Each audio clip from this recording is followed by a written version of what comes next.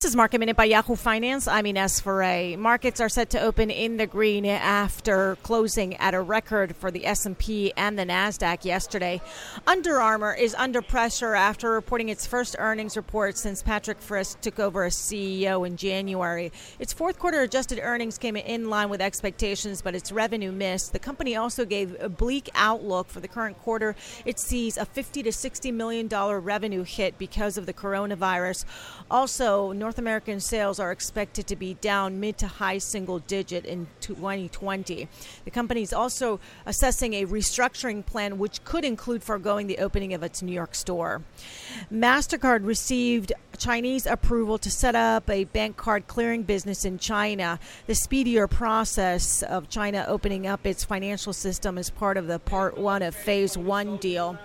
And also taking a look at Slack this morning, that's under pressure in pre-market after the company clarified that IBM is its biggest customer, and it has been for several years. Yesterday, the stock was up 15% after Business Insider said that Slack scored a big contract with IBM.